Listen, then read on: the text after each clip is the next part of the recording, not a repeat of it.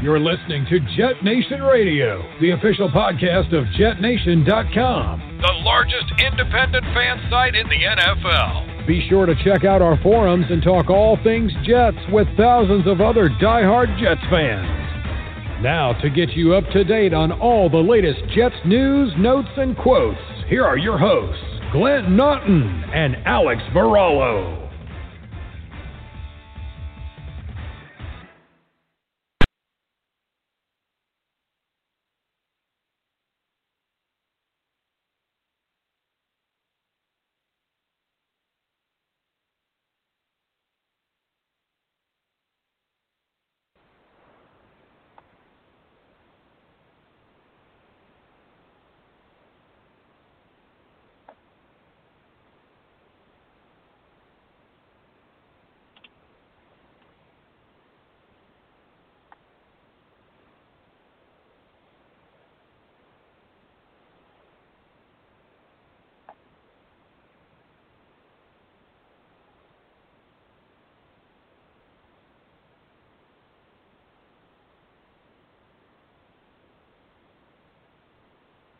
Hello?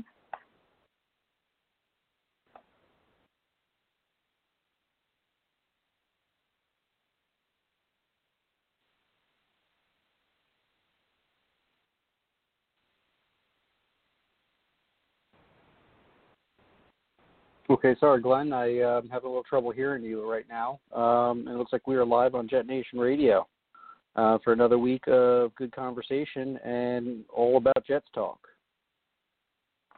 Hopefully tonight we have a caller coming in, a good friend of mine, Pete. And right now Glenn and I are just trying to figure out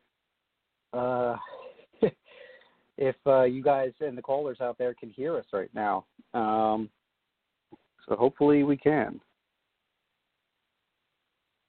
All right, so Glenn can hear me, but I'm having trouble hearing you, Glenn. But tonight's episode of Jet Nation Radio, probably going to be covering a lot of good topics, mainly about Jamal Adams, I would assume. Like I said earlier, we're probably going to have a caller coming in as well. And we're probably just going to dive deep into some other things that Glenn had come up with tonight. Okay, so Glenn looks like he might have to try to log out and log back in to try to get on the air tonight. So I guess we're going to try to do that first. So I'll hold down the fort until then. So a few things that we were going to get into discussion tonight. Obviously, everything and anything about Jamal Adams. And we were also going to just cover some, brief topics about the team, rank some of the players, do like a top 20, who would be our breakout candidates for this year, just kind of some of the generic stuff that we do every off season. Because as you know, this time of the year is usually the quiet time. But Jamal Adams has different plans for how the media is going to be controlling the narrative this year, because everything does seem to be evolving around what's going to happen with his status with the team.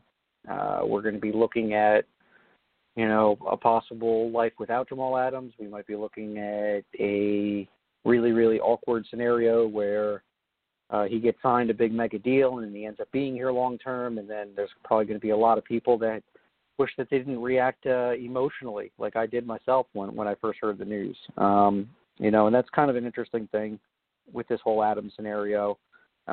We as fans, we don't really have an understanding of what these players go through and the conversations that they have. We don't really know what these contract details look like, and these guys are putting their lives on the line. So, it's very important that these guys feel that they get paid what their value is. And it's obvious that Jamal Adams is one of the best defensive players in the league.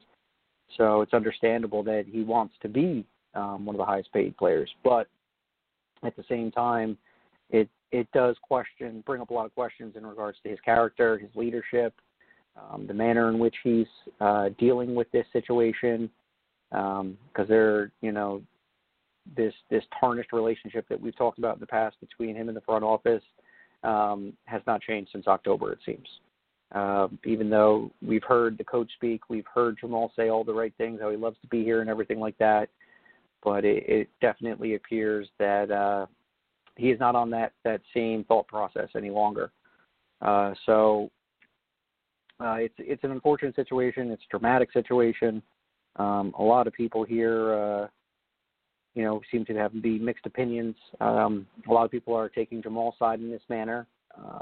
Mainly previous Jets and former professional players who have a better understanding than we fans do. Because, for most of us, we've been locked inside, trapped indoors, going crazy, and then we see stuff like this. And,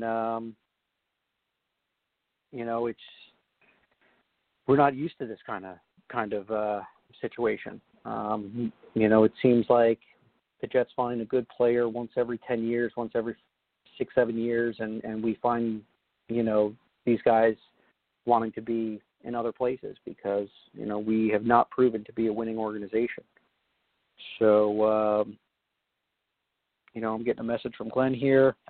All right, looks like Glenn is still having some technical issues right now, so I might be going solo tonight, which is all right, because we skipped last week, and that'll happen, like I said, during the off season when you have not a lot to talk about, and sports has kind of been on hold with this whole COVID situation. So, but we got to keep the show going here. We got to keep rolling. Looks like no go for Glenn tonight. So, Glenn, we miss you, buddy. We love you, and we look forward to hearing your takes next week in regards to all of this Jets craziness that we've been going through the last few weeks. So, going back to the Jamal Adams situation, I've had plenty of time to think about this. I'm still a little bit torn. I've got mixed opinions on this scenario here. I definitely do not agree with the manner in which he's handled himself on social media, but apparently, this may be the new norm for the way that these professional athletes handle themselves. We always try to set this model for these players that they have to act like the guys, like these legends and Hall of Famers that we always resort back to. Everyone has to be as humble as Curtis Martin, or, why can't, these overgrown, children, as I've heard people say, don't act like mature 40-year-old people. Well, I ask you, how mature were you when you were in your early 20s? And, did you ever have a few $1 million thrown into your lap? Because money changes the man, as they say. So I know I probably would have been as reckless can be during my young 20s had you given me half the amount of money that these guys have. So I understand that aspect of it. And we're not in the old school. This is not the same game anymore. And I constantly hear that. This is the way that they run offense, the way that they run defense, the way that they protect players. Everything has changed within this game.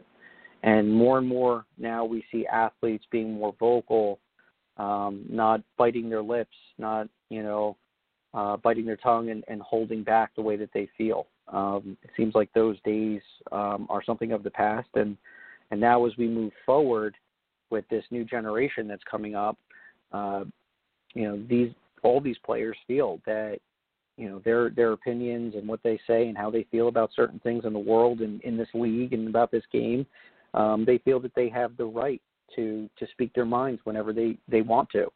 And, I know that there's the people out there with that old mentality, just, shut up and play the game. Well, that's really not the way it's going to be now, and it's not the way it's going to be moving forward. So we can't expect to hold these players' old manner and this old style of, how do you conduct yourself in the media as a professional athlete.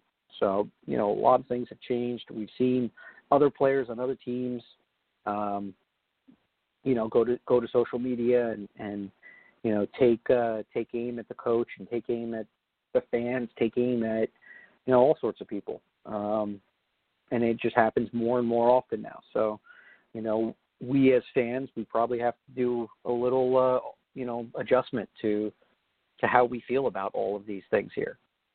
We often compare our own personal situations to what these guys are going through, and to be honest with you, we're not in the same manner. you know.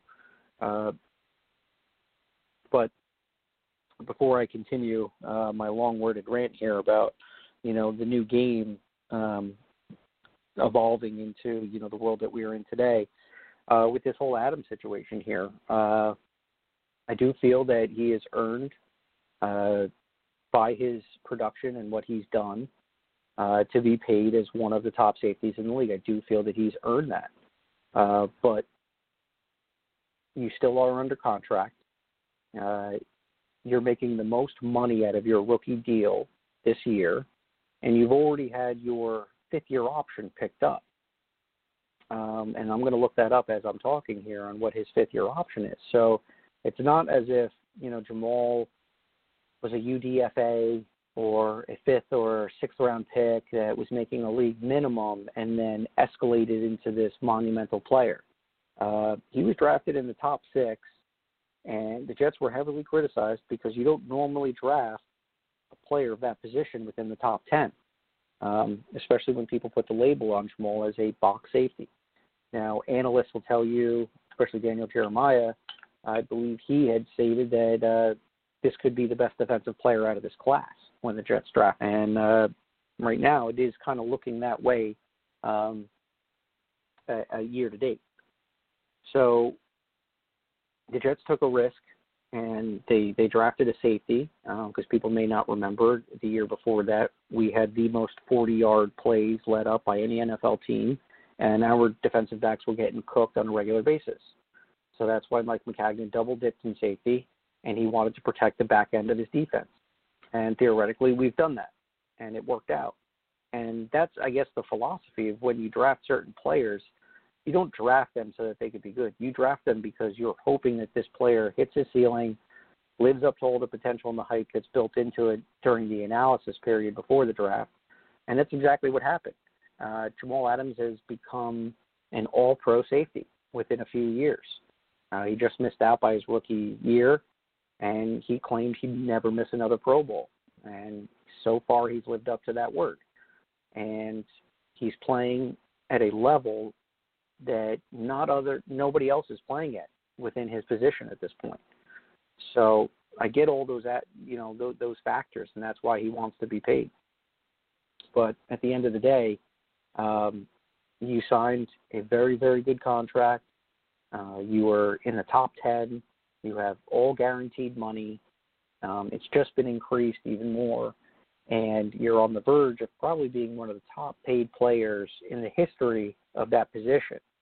But we're all expecting him to be patient. And clearly, you live in the now in this kind of world, and he wants to get, his worth, what he feels his worth is right now, here and today. So I understand where he's coming from, but on the business side of this spectrum here, because that's what this really is. It's not very much of a game anymore. We constantly have to be reminded that this is now a business, and these players are looked at as employees, not as people. And, we hold them in different regards. So it's a very, very difficult situation that, the people in this front office must be going through right now because, well, I guess it is difficult, but they also put themselves in this position because, as we do remember, that Joe Douglas said that his goal was to make Jamal Adams a Jet for life. Now, take that statement. Did he say that he wanted to do that before the 2020 season started? Or was he just saying that at some point he's going to get a deal done and make this guy a Jet for life? He didn't get very specific into that. So you can, take that statement, for what it's worth, and perspectives are different for everybody. I don't think what he meant by that was that, I'm working on a deal right now and you guys are going to see something within the next few weeks.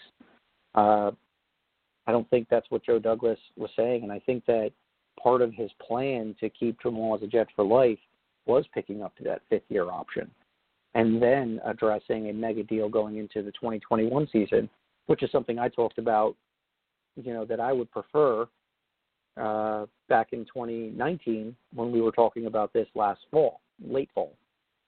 So that's what I would prefer, but obviously Jamal doesn't feel that way, and he doesn't want to be patient. So I get that, and it sucks for us Jets fans that are currently going through this and want him to be here for life. But a lot of people are upset by the way that he's conducted himself, and it kind of feels like there's no coming back from the things that he's done. This week alone, which was, I believe, was the icing on the cake for a lot of people. Now, what he did, just to give some context here, is he promoted Bill Belichick for taking a risk for signing Cam Newton. Very, very odd. I'm fine with him. If he's friends with Cam Newton and he's got a personal relationship and he's happy that he got a job, that's fine. You could be happy for one of your friends. That's perfectly fine. But the way that you phrased it with Bill Belichick being like the number one enemy, next to Tom Brady from New England, the optics on it look really, really bad. And it looks like a lot of people are saying you're trolling Jets fans and trying to make people upset. And it did make a lot of people upset. And a lot of people lashed out at him. And, I'm not going to get into details about what people say and what people do and the memes and the pictures and other things that people have created because it's really, really trashy. And, that's something I wouldn't do, to each their own. But following that evening tweet, that morning, he posts a picture, which I believe was an Office reference, that comedic show, of Bill Belichick kind of doing a Dwight, if you understand that reference of that character, looking through the blinds with a little smirk. And it's Bill Belichick in this photo, and caption on it from Jamal was mood. So his mood was just kind of like, I really don't care what people are saying. I don't really care what people think about, what I'm putting out on social media. If you follow Jamal, like, a lot of diehard fans do, you can see he's out working every day and he's golfing and he's relaxing and, really enjoying himself at this point in time. And he does not seem to be fazed with everything that's going on. So, again, these optics on this are very, very bizarre for what's going on. So, that's why I'm torn here. I'd really like Jamal to be a Jet for life, but if deep down he doesn't want to be here and he wants to be elsewhere, I don't know how I feel about having a guy in the locker room that could be a negative individual, and negativity, goes on to other players. This is a brotherhood that these guys have. All 11 guys on the field have to be on the same page and protect each other. And they have to, fight together. And if you know that one guy isn't really about the organization and the team, that could create some drama and some issues within the locker room, especially if, this team has a rough start to this season like they had in previous years. We've seen the ramifications of a fractured locker room. Geno Smith got his jaw broken. Brandon Marshall and Sheldon Richardson were at each other's throats. So, possibly keeping Jamal could end up being detrimental. But I'm just speculating, at this point. And, the way I feel about it is if you want to be here, great. And, and then you got to prove it. But if you don't want to be here, the writing's on the wall. You want to be elsewhere. So if that's how he truly feels, as hard as it is to say, I think we just have to, swallow that pill and try to move forward. And, that may not be easy. Easier said than done for sure. So I don't know if I can continue more on this situation here because it seems like, some people still want him to come back. Some people are ready to deal him. People are already, foreseeing, particular trades, what kind of compensation we can get and stuff like that. I don't know if people are doing that for fun or if they're just doing that to torture themselves. This is something that Glenn and I were going to discuss tonight, is that if you're Joe Douglas, what do you do? What do you do with the situation here?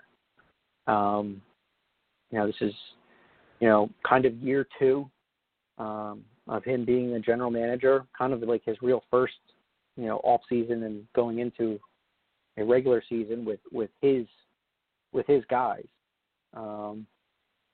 So you have your best player on the team that's extremely upset, being downright to a point toxic on social media, and creating a divide now between the fan base on people that want him to go and people that want him to stay. And then we get sources from our buddy Manish that he is not a fan of Adam Gase. Not sure if he put Joe Douglas in there as well, but in my opinion, Joe Douglas was brought in by Adam Gase, so I have those guys connected. And kind of the side topic here is I don't know how you can't or how you can support Joe Douglas and then despise Gase when the two of them are connected together. That has always been odd to me. But there are people out there that love what Joe Douglas has been doing, and then they despise what Adam Gase has done. And Adam Gase has not done much. 32nd ranked offense will tell you that. But you could also counter back and say that this was not his team, and he absorbed this team, and this team was terrible before he even got here. And, maybe last year our expectations and the picture that was created by the media, which a lot of this is driven by, they were wrong. And what we thought we were going to see clearly did not happen. So, anyway, not going to get on the Gase rant here. But, if you're Joe Douglas and you're in this situation here, what do? Do you trade your best player for future draft picks and then go to battle with possibly a Marcus May and an Ashton Davis combo? Could possibly work. One thing that we do know, Greg Williams can take chicken scratch or, chicken what and turn it into chicken scratch. So he can take something and take nothing and turn it into something, I guess is what I'm trying to say. And if you look at the dynamics of how he schemed this defense last year and maximizing the pieces that he had with their potential and what they could do and putting them in roles where they could prosper, there's definitely a part of me that feels that Greg Williams will find a way to create a successful defense without Jamal Adams. I don't think it's going to be as great as what we've seen in the past, but I do feel that these guys are paid a good amount of money to figure out these kind of problems. I mean, if you were in a situation to where Jamal wasn't doing this stuff and he got hurt, you'd have to figure out a way to do that anyway. So my whole philosophy on this thing with Jamal and Greg Williams is that it would be better to have him here, but I do feel that Greg Williams has the experience and the defensive scheme and game planning to create a successful defense possibly without him. I do think Greg Williams could figure out a way to do it. Maybe that's not the team or the world that we want to live in, but it could possibly be. Okay, so I am seeing that we have a caller in here. This could possibly be my buddy Pete Antonelli from Twitter. Pete and I go back and forth a lot, and he's a huge Jets fan, and I asked him to come on to the show so that he could come in here and give his take. So let's see if this is Pete on the line.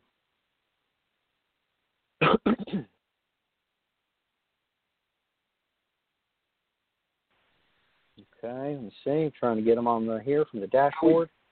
How we doing, gentlemen? This is Peter. Hey, Peter. How we doing? How we doing, Alex? Glenn, thank you for having me. Yeah, absolutely. Thank you for having me. Thank you for taking the time. Absolutely. We got no Glenn tonight. We had a little bit of technical issues on his side. Maybe squirrels are chewing on the phone lines over there, down over in England. Not sure. This happens every now and again with us on Blog Talk.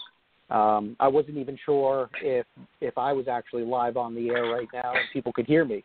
So I was hoping somebody might tweet me and say, hey, man, nothing's going on, but haven't seen that. But no, I was hearing you fine. It was a little tough for me to get through there, but we're hearing you fine. Perfect. Well, thank you for confirming that. So, Pete, you and I were talking way back when the draft was going on and during this whole pandemic, and we were going to try to get you on. And, you know, me and Glenn's crazy schedules always seem to fluctuate here and there. So, but anyway, I first want to start, you know, as you and I going back and forth about these prospects and everything like that, break it down to me. How do you feel about, you know, Joe Douglas's, you know, first draft class? Well, first off, better late than never, as always. So glad to at least connect now, touch base where we can, and you gotta be happy with it as a Jet fan. You went into it feeling you needed one of those big linemen. You got one of those big linemen. You went into it feeling you needed to get your hands on a real threat on the outside. We all hope Mims is that. You look at the way he wrapped around day 3, and a lot of people had a lot of things to say about the older prospects that Maccagnan would bring in. They brought in a lot of older guys, but that's what you're going to get when you're looking for leadership at a young age, when you're looking for team captains, when you're looking for guys who are developed and can help you day one. You're going to tend to lean toward the older version of the prospect there. Much like Maccagnan, they went young early on. I'm hitting the age so much because it seems to be a big thing with what we call draft Twitter. And it's kind of a sore subject with me because when you look at today's NFL, if you get 7, 8 years out of a guy, you got more than your money's worth. You sign up for that on day one. So for me, I never really look at it like, what is the difference between a 21-year-old prospect and a 23, 24-year-old prospect? If they see a second contract, we did something right. Absolutely. Absolutely agree with that. So what would you say, because clearly I feel the same way with the first 2 picks, that those were slam dunks in my book. And not only did they, you know, maybe they could tell us they went the BPA route there, but I also feel like this year we kind of went for what we really need, which we haven't really done in the past. And at some point you have to bring in the players that you need on your roster.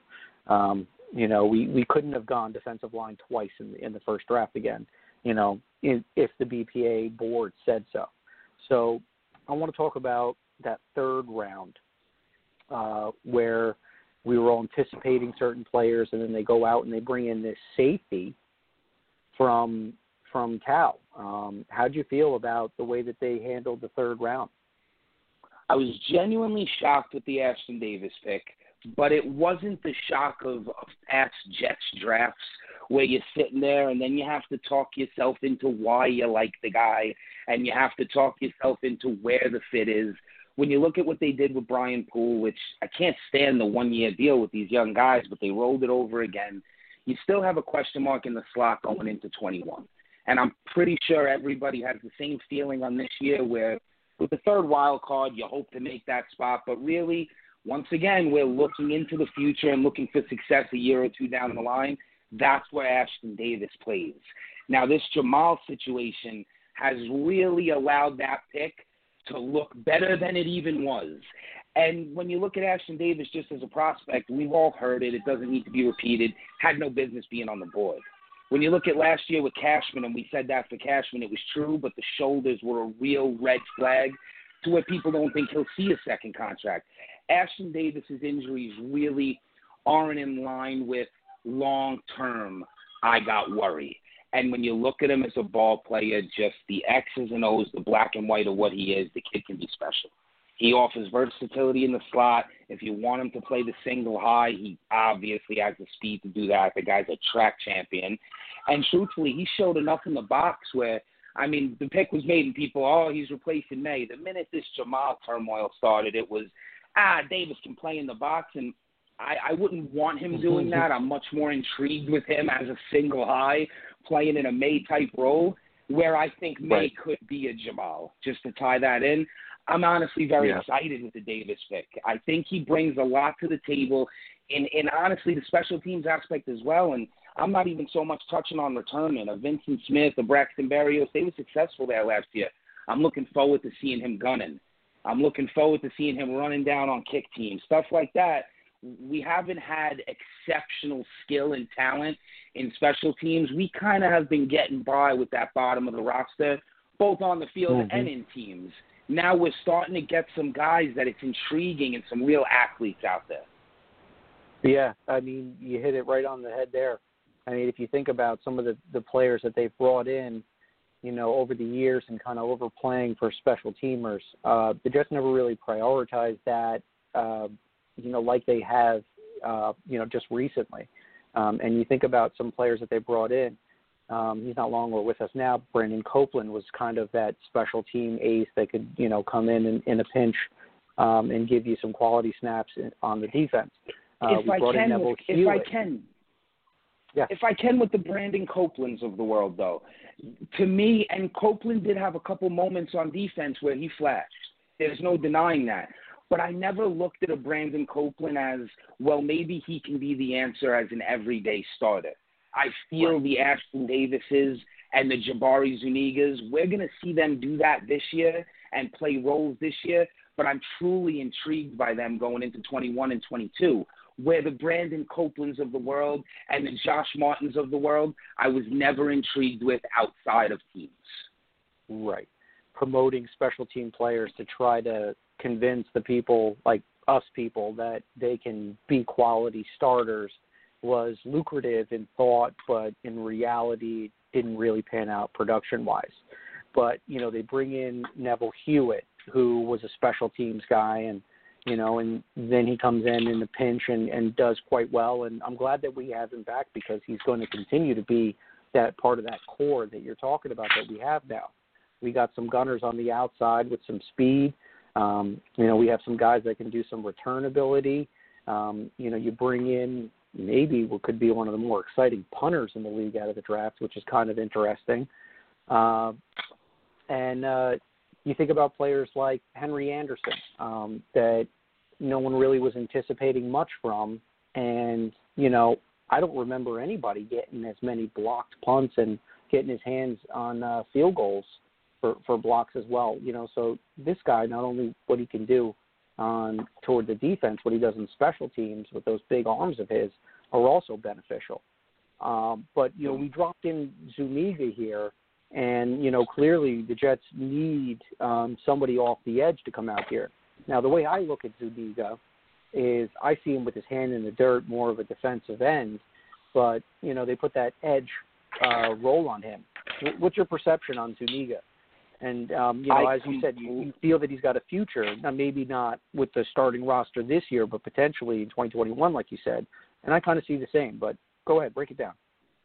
I completely agree with where you're going there with Zuniga, and it's a little bit of a, if you want to call it reading tea leaves, however you want to look at it, it's elementary. But if you just look at the way the Jets list him on their official quote-unquote roster, the guy's a defensive end.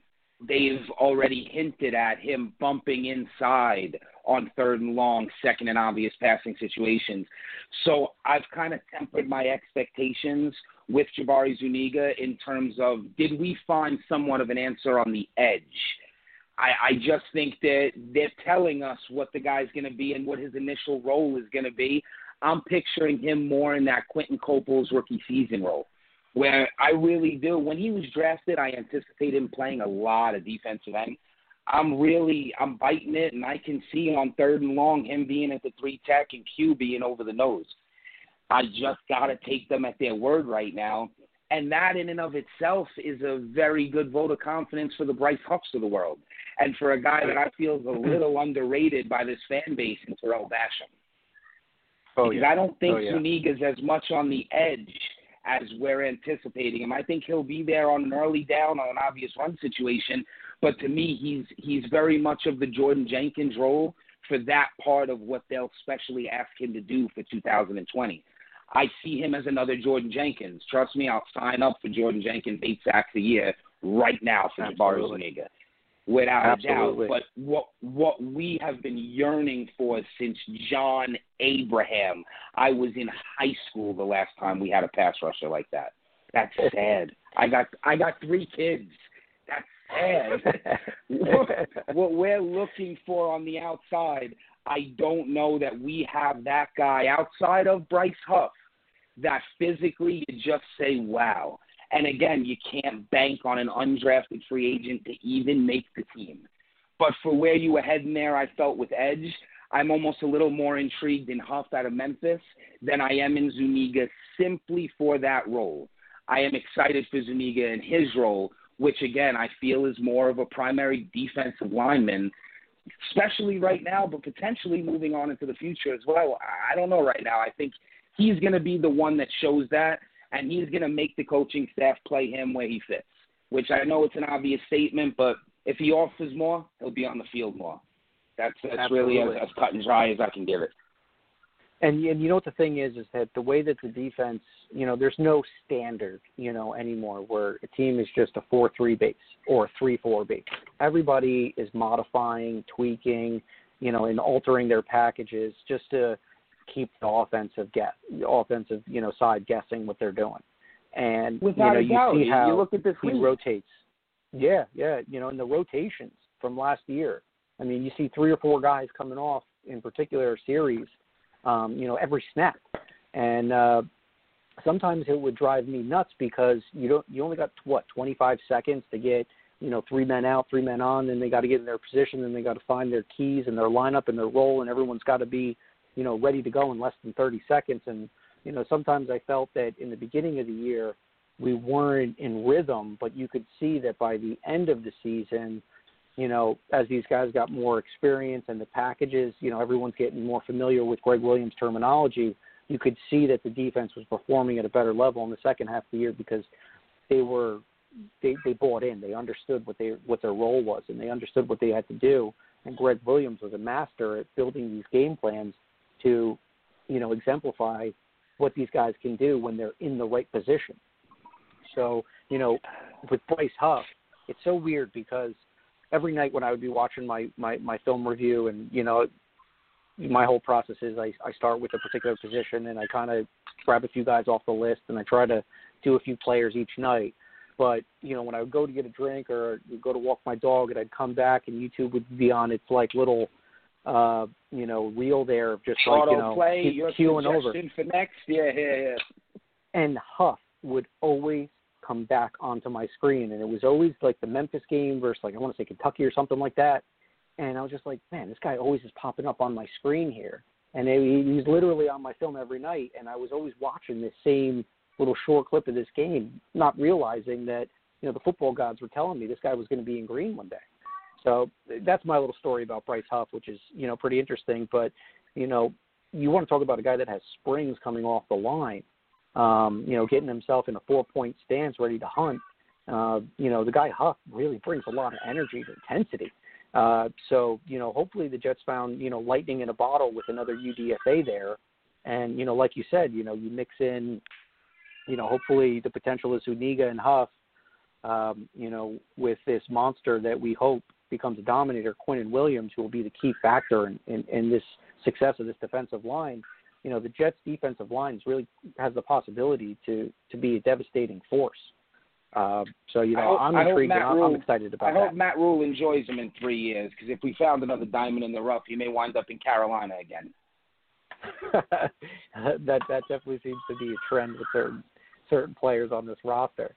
But let's continue to plug away here. And we went through into the 4th round here, and that's when things got a little bit interesting for certain people's minds. We got LaMichael Pirine, James Morgan, and Cameron Clark. Now, my favorite out of the 4th round was Cameron Clark. How'd you feel about the 4th round? 4th round was a wild ride. It was fun. The hot button pick, the hot topic was the Morgan pick. And I get it with people. If he ever sees the field, it's a problem. But everybody wants the backup that offers potential, that maybe is intriguing. You got to spend to get that. And whether you're spending an asset or whether you're spending money, which quietly the backup quarterback position in the NFL has become quite expensive. Yeah. So to use a 4th-round pick, and just to touch on the New England fell in love with the guy. If you kept him out of New England, so be it. But I'm done with worrying about other people's backyards right now. It's exactly how I feel with Cam. We got enough of a mess of garbage in our backyard that I'm not sweating anybody else's lawn right now. Tua Tagovailoa, Josh Allen's a whole nother conversation.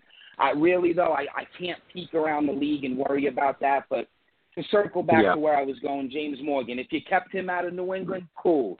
Because if the guy is going to be something, one less quality quarterback that you have to face. And you know what? We need what he brings next year, 2 years from now, 3 years from now. If Sam's going to get the deal that Sam hopefully gets and hopefully earns after this season, and who knows what's going on with Jamal, but let's live in a fantasy world where he gets paid. I can't afford to pay a backup quarterback $5, $6, $7 million. And if you're going to be a quality football team who wants to go deep into January and fingers crossed February, you have to have a solid backup quarterback. So I can't be mad at, what was it, pick 125, right? I can't be mad at pick 125 being spent on that flyer.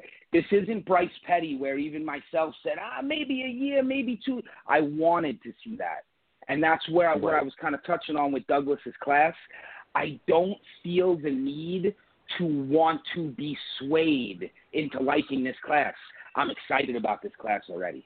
That in and of itself is exciting for me as a Jet fan, because there's been too many years that I have to talk myself into. No, I get what they did here. Yeah, I could see it. It was actually a good move when we all know deep down it wasn't. Deep down it was wrong. Vernon Golston. You know what I mean? I'm excited about that aspect of this class. Circling back to the fourth round here, Cameron Clark, home run for me. I felt it was a great range to get him. I thought he would go a little bit earlier. Very interesting guy in terms of Charlotte. People will look at that. Oh, but look at the game against Clemson. I think I am the only person on this planet that didn't think he played a great game against Clemson. He played a good game. He did. But I watched that game and I was missing the praise that everybody. I love him playing through the whistle, but I expect that out of my guys up front. Period. So with Cameron Clark, I'm tempering the expectations, but I'm excited about the future he can bring. And again, the depth on this team. If he's slotted in the correct spot and he can be a swing potential tackle. The guy played center in high school. Apparently he was an All-American center. I'm sure in a pinch, if need be, he could snap the rock. You might have a sixth offensive lineman that can play up and down your line. P. Ryan is where people differ. And I really do get it with P. Ryan. It's not that I don't like the kid as a prospect. It's not that I'm intrigued by what he brings, especially in the passing game. Usually backs built like that don't offer the hands and the route running that he has. But I get where people like Connor Rogers says it's a guy who doesn't offer anything special, so you can get that later on. Or you can even get that on the street. Excuse the background. I got daddy daycare here today. The wife took the little guy to Atlantic City. That's quite all right. You can get a LaMichael P. Ryan in July, in August, maybe even in September. Those cases have been there. But when you look at it again, I'm going to say it might be the third or fourth time, Joe Douglas is on a 6-year deal. We didn't draft for need for 2020. I felt we drafted for need for the New York Jets, for 2021, for 2022. And that's where a P. Ryan and a Zuniga, and even more so a Davis, once these guys get their feet wet and get going, biggest jump in the NFL is year 2. Maybe P. Ryan offers the ability to be the solid number 2 next year, because you're going into an off season where I'm sure they're going to be shedding Bell. And Frank Gore, Frank Gore's 487 years old now. I'm sure he's got another year in the tank, but are we looking for that to be here next year? So maybe P. Ryan is your number 2, your 1A going into 21. And if they liked him enough, I'm not going to argue with the coaching staff, whether it be Adam Gase's coaching staff or not. That's what they identified. He has a versatile enough skill set to where I can see him in every aspect of the game being able to contribute something. Fourth round, I'll take that. Absolutely. And then, we're going to do a couple lightning rounds here because we got about 13 minutes left on the clock.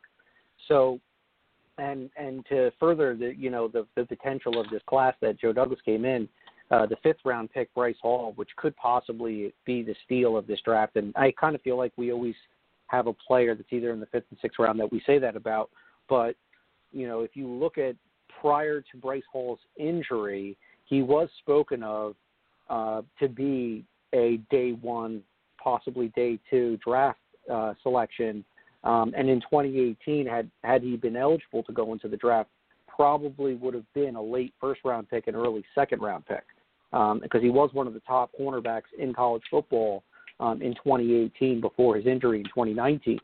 So, what do you feel about Bryce Hall? Do you think he can overcome this injury? If he does, can he become a potential starter, this year, maybe, after a few weeks? Or, should we be, putting him in possibly for the 2021 starting role?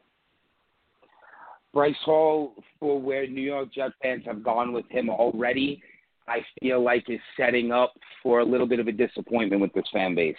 Bryce Hall's going to take a little bit to get healthy, in my opinion. And when you watch the Bryce Hall, like you had brought up 18, I would agree more with you on 18 than I would on 19 in terms of him being a potential first-round pick. I did think he was one of the best senior corners heading into the season in the country, but where Hall was lacking to be that elite prospect, in my eyes, was elite long speed, and have an injury like he suffered, have to come back from that in this pandemic, in this time right now in the NFL, where nobody's really gotten a chance to – he should have been in a camp already. He should already have jet doctors on him, putting him on their rehabs. None of that really has gotten a chance to happen.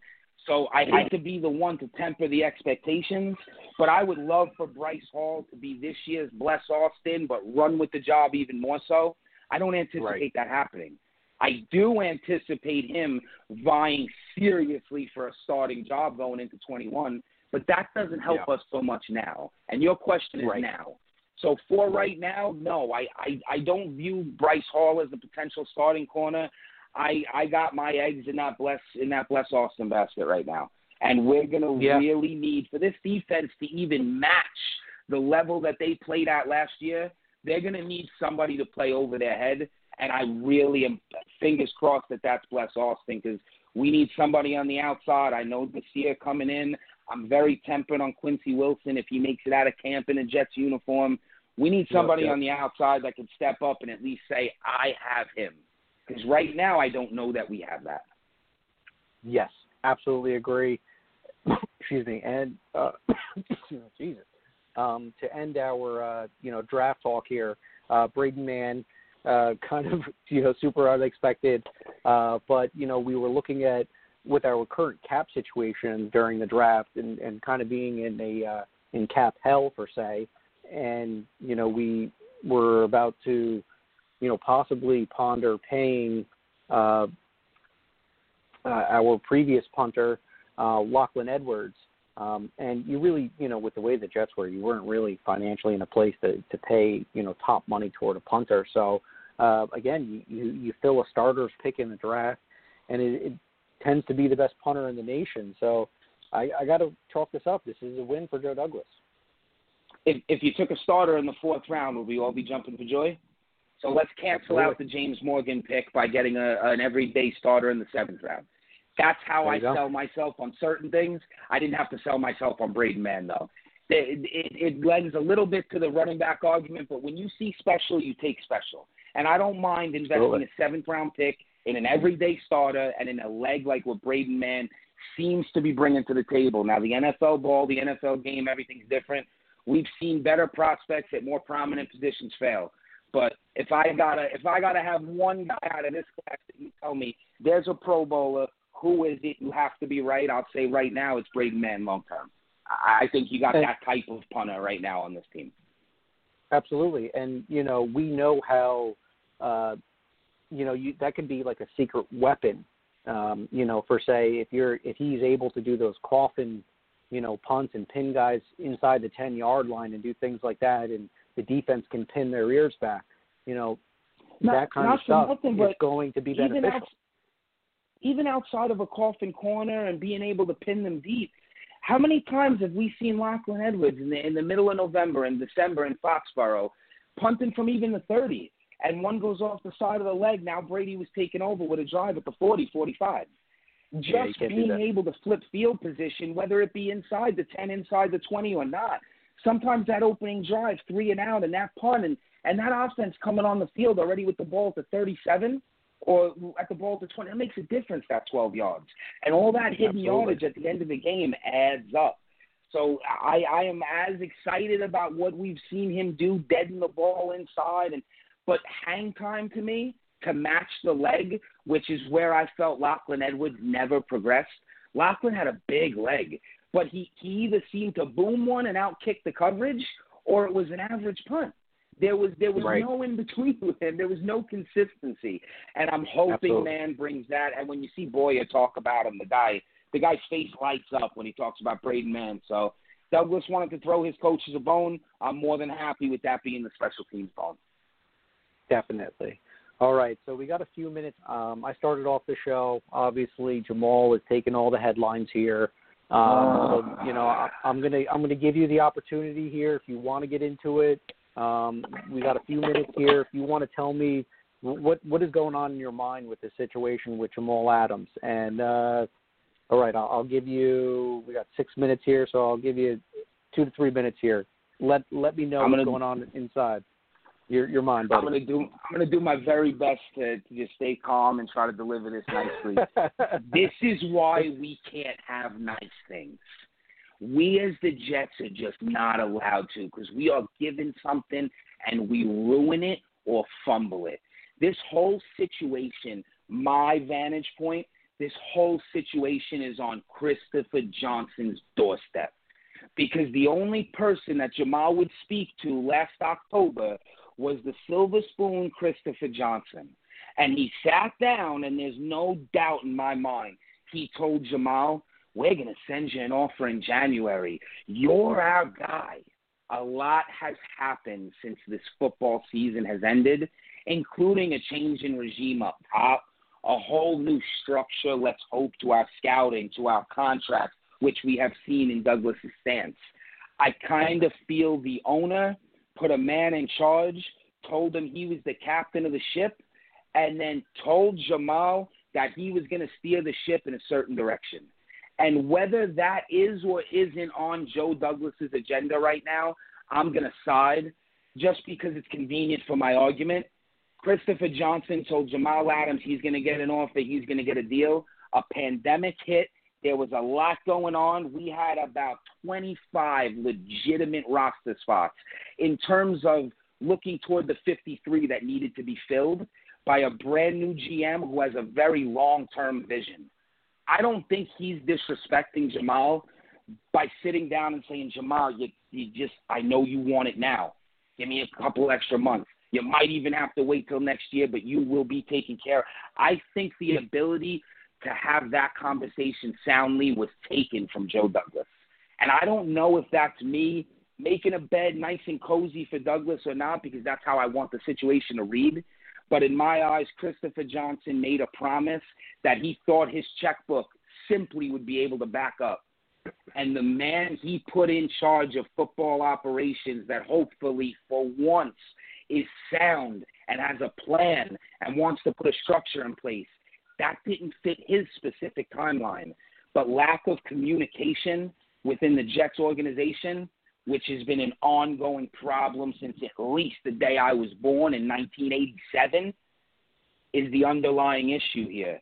We got a GM that reports to an owner, a head coach that reports to an owner again. How many times do we have to trip before we realize maybe we shouldn't walk this way? Put us in a position with one of the best players that this uniform has ever seen, in my opinion.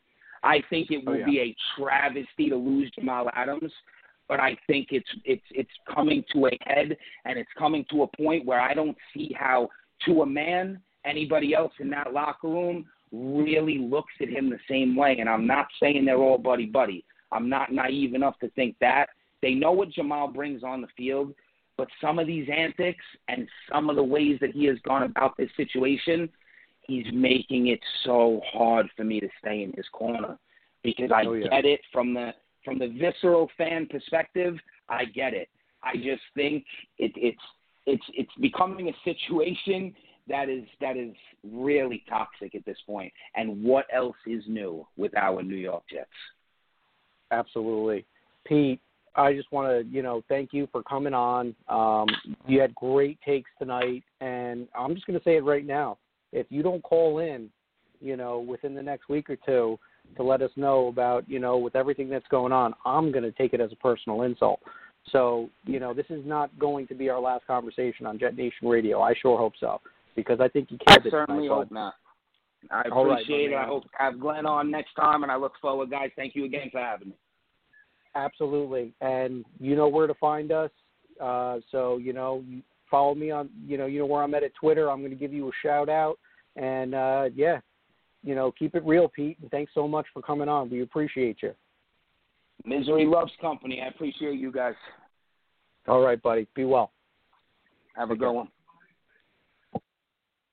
Well, that was our buddy, Pete Antonelli.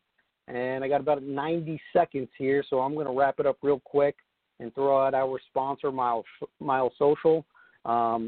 If you guys are looking for a company to help build your brand out on the social media world and network, Mile Social is the way to go. That is MILESOCIL social. Go to milesocial.com to get your company out there to the masses. So this was about an hour show. Great call tonight from Pete. Glenn, we miss you. We look forward to hearing your takes next week when we get all the bugs figured out between Blog Talk Radio and all that good stuff. But yeah, we are right now at we're in the second half of the 2020 season. Training camp's going to be some point at the end of the month. Hopefully, this situation will improve within our world and we'll actually be able to attend it this year. But that might be wishful thinking. So more football talk coming to you guys next week. Don't forget to go and check out Glenn on Twitter. You can find me, myself. Our handles will be at the sign off on the end of the show, so be sure to give us a follow. Go to jetnation.com, one of the best forums that you'll find for Jets content. The conversation never stops on the forums at Jet Nation. So jetnation.com is the way to go. And don't forget to follow us at Jet Nation Radio on Twitter as well. We love your support. We love you guys. Everybody be well, be safe, and as always, go Jets. Thanks for listening. Be sure to follow us on Twitter at Jet Nation Radio. Glenn is at AceFan23 and Alex is at NYJetsLife24. Until next time, go Jets.